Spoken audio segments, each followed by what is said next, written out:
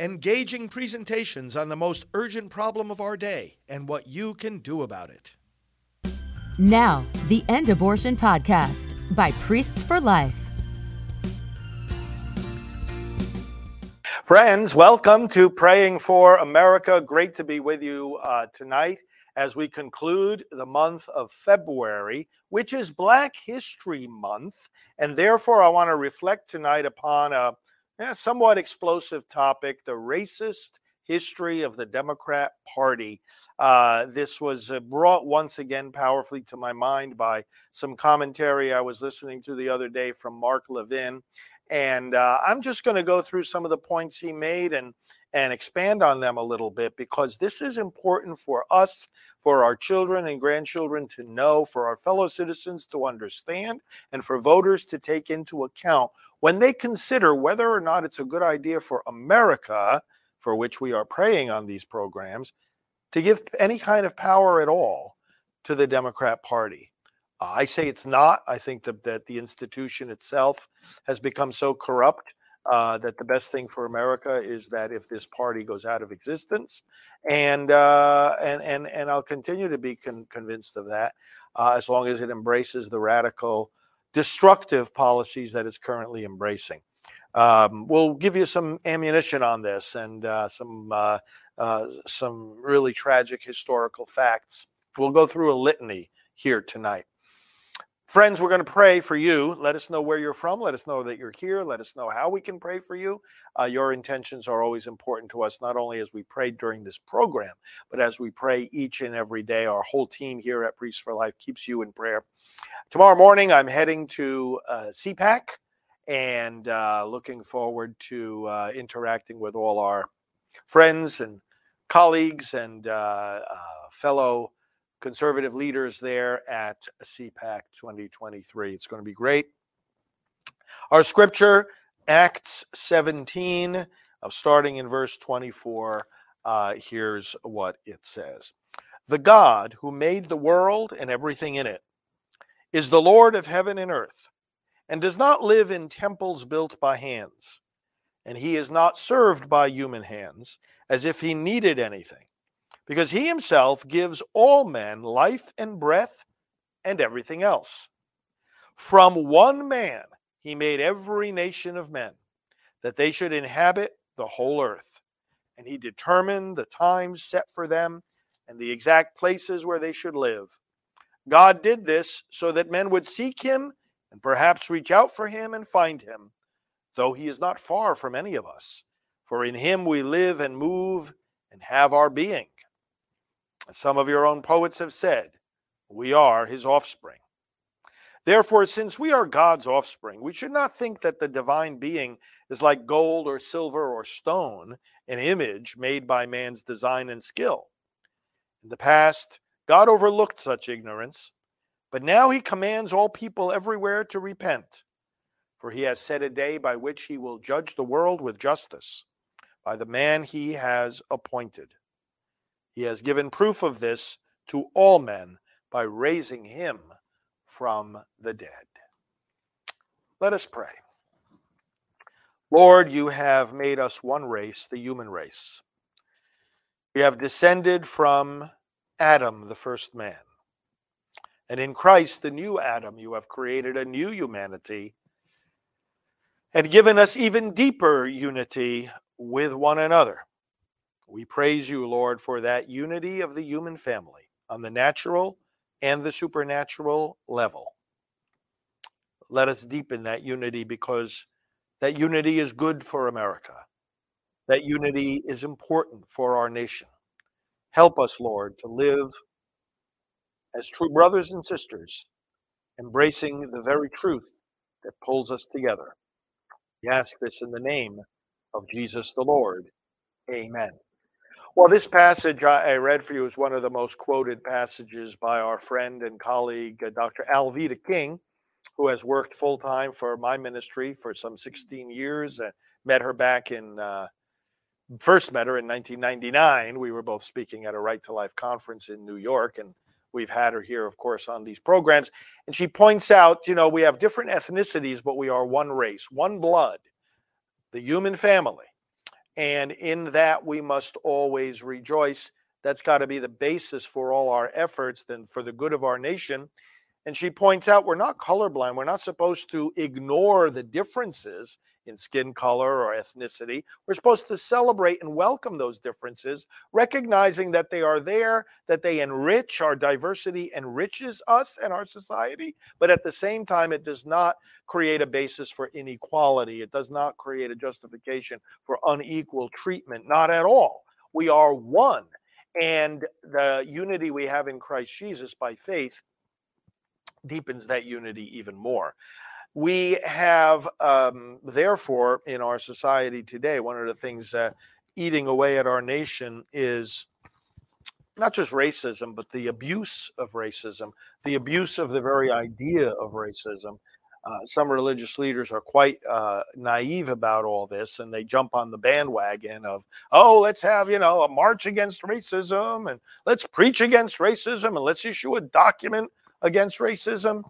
And meanwhile, they don't know the first thing they're talking about because they don't analyze deeply things like critical race theory and its roots in the overall critical theory, which denies objective truth, denies individual merit and individual human dignity, sees people in a collective way determined by the group that they belong to, as to whether or not they are going to be enemies or friends. And it's a whole deeply anti-Christian mindset. Anti-Christian. And you've got Christian religious leaders jumping on this bandwagon. Oh, let's have a march against racism. For goodness sake, I've never seen a more naive group of people. And various Catholic bishops are involved in this, and leaders in other denominations. It's a joke. It's a circus. We've got to think sanely and soberly. And I want to show you one of the disturbing clusters of facts. I'm going to read it here, then I'm going to go to the board and write it there too. Mark Levin, recently in one of his commentaries, went on for about 2 minutes about, he was talking about reparations, okay? This silly idea. Reparations. Let's start paying people for sins that people committed a couple hundred years ago. He said, well, if you even entertained for a moment the idea of reparations, who should be responsible for paying them? And you know what he said? The Democrat Party. And then he went into this litany. Let me just read it for you. He says, the Democrat Party fought for and supported slavery. I didn't say fought slavery. I said fought for slavery. The Democrat Party, after the Civil War, helped foster the Ku Klux Klan. This is tragic. The Democrat Party promoted segregation. The Democrat Party opposed federal anti-lynching laws. Democrat governors blocked black kids from going to school with white kids. The Democrat Party filibustered the 1964 Civil Rights Act. The Democrat Party supported Jim Crow, poll taxes, literacy tests. It was Democrats on the Supreme Court who upheld slavery. Taney, the Chief Justice at the time, and then the issue of Plessy versus Ferguson, the case Plessy versus Ferguson. Democrat Supreme Court justices upholding slavery and segregation. And then it was Joe Biden, current Democrat in the White House, who opposed vigorously busing during his early years in politics. Let's go to the board and let's put this stuff down, because we have got to ingrain this in our minds.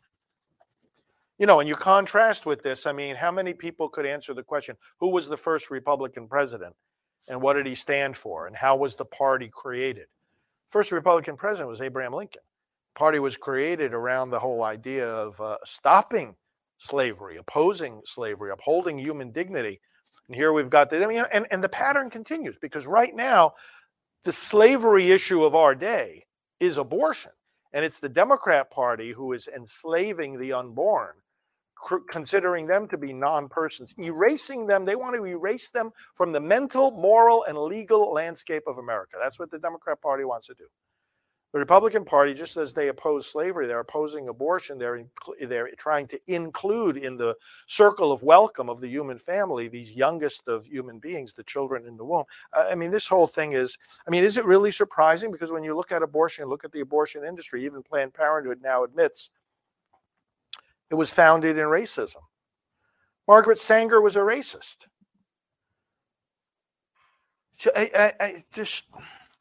And there's so many people ignorant of this. Democrat Party.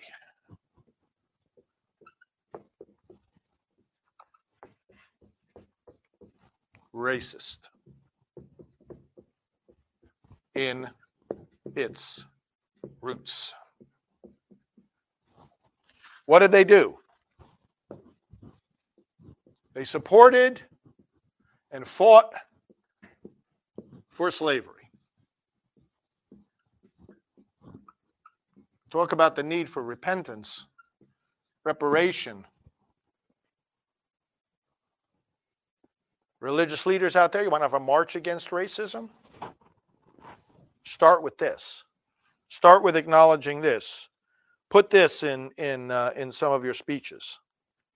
Acknowledge this. Say it. Say it. Say the words. Teach it. Enlighten people about it. Point number 2.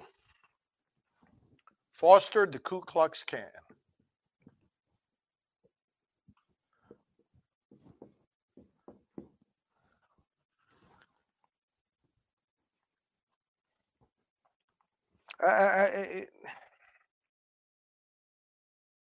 Between 1877, some of these notes say, and 1910, the KKK fueled the Democrats' push to establish one-party rule and Jim Crow. A coalition of Democrats, Klansmen, red shirts, rifle clubs, and white leagues targeted freedmen and their allies, utilizing ballot fraud, intimidation, and murder. They fostered the KKK. Number 3, they promoted segregation. Promoted. This is not a typo. They promoted segregation, not opposed it. The shame. Democrats took over power in the Southern legislatures starting in the 1870s and used intimidation tactics to suppress black voters. A common form of terrorism practiced against blacks to intimidate them were lynchings. Southern Democrats took over legislatures in the former Confederate states. They passed more restrictive voter registration and electoral laws, as well as passing legislation to segregate blacks and whites. Number 4, they opposed federal anti-lynching laws. They opposed federal anti-lynching laws.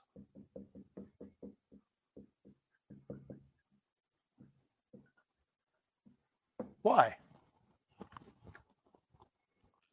Maybe some Democrat leaders today want to explain why. Why would you do that? I don't understand. Why would you do that? And where are the religious leaders speaking up about this? I'm asking. Where are the religious leaders speaking up about this? How many religious leaders today are telling their people the racist history of the Democrat Party? You know what they do instead, some of these religious leaders? They sit back. I remember before the presidential elections with President Trump running, some of these Catholic cardinals sitting back in their palaces. Right, I'll vote for the other guy. I'll vote for the other guy. The downright stupidity of it. It just is unbelievable. Okay, Democrat governors, number 5, blocked school integration. They blocked black kids from going to school with white students. Again, why? Why? You talk about reparation. You know, reparation is not, to my mind, something simply monetary. How about reparation ideologically, intellectually, conceptually, and spiritually? Coming against the sick, demented, evil, corrupt ideas behind these policies, behind these efforts. I mean, when Brown versus Board of Education came out in 1954, reversing the decision from 56 years earlier under Plessy versus Ferguson, 58 years, I should say, earlier, Southern white political leaders, largely Democrats, condemned the decision and vowed to defy it. So here you had the Supreme Court correcting a major social mistake in America. That took 58 years, just like they just corrected the major social mistake of legal abortion after 50 years. And you got the Democrats defying the very decision that started leading us in the right direction. One of the example I mentioned about governors, take Virginia, the Commonwealth of Virginia, in 1954, in August. Okay, again, Brown versus Board of Education decision comes down, and Virginia Democrat Governor Thomas Banson Stanley creates a commission in order to defy that Supreme Court decision. And this is the history. Look it up. It's the history. Point number 6. We're running out of room here, so let me just put it up here. The Democrats filibustered the Civil Rights Act.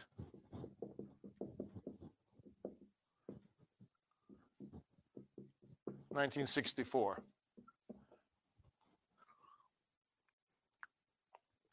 The majority of congressional opposition to the 1964 Civil Rights Act came from whom? Came from Democrats.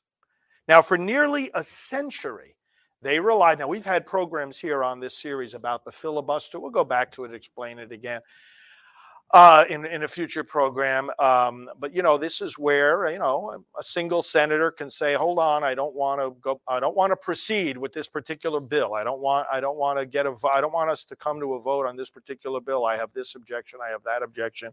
And then it's not a majority of the Senate that's needed. It's 60 votes that's needed to overcome that filibuster, and that's a high threshold to garner for any kind of consensus.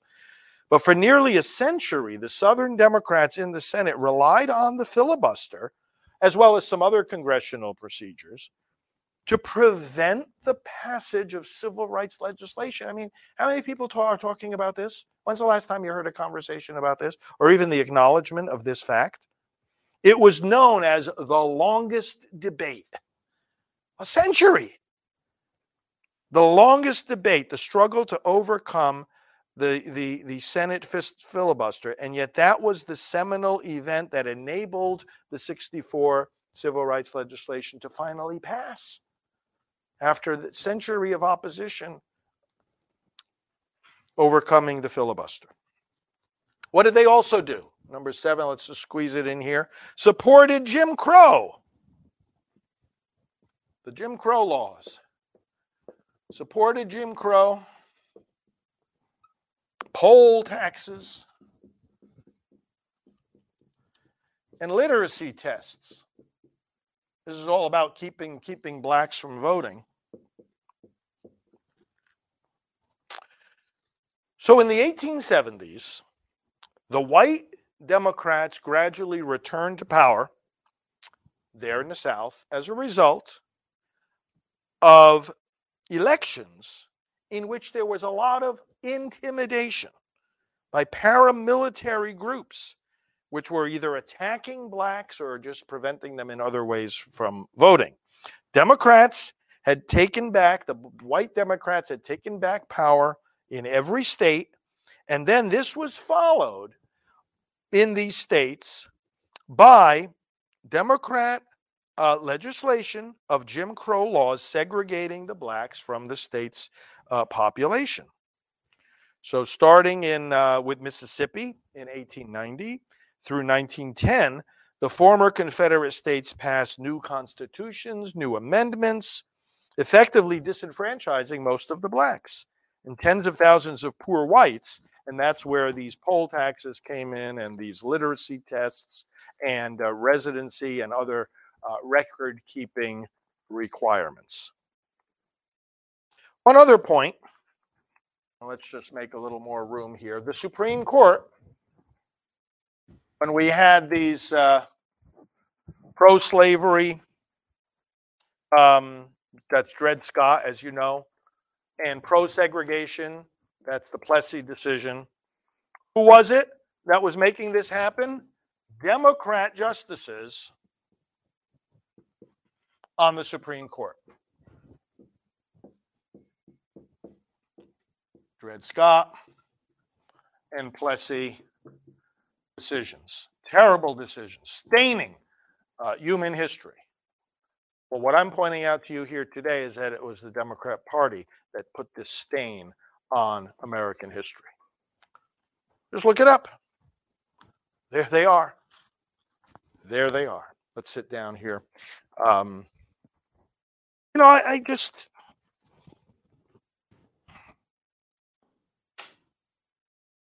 I've got a lot of reasons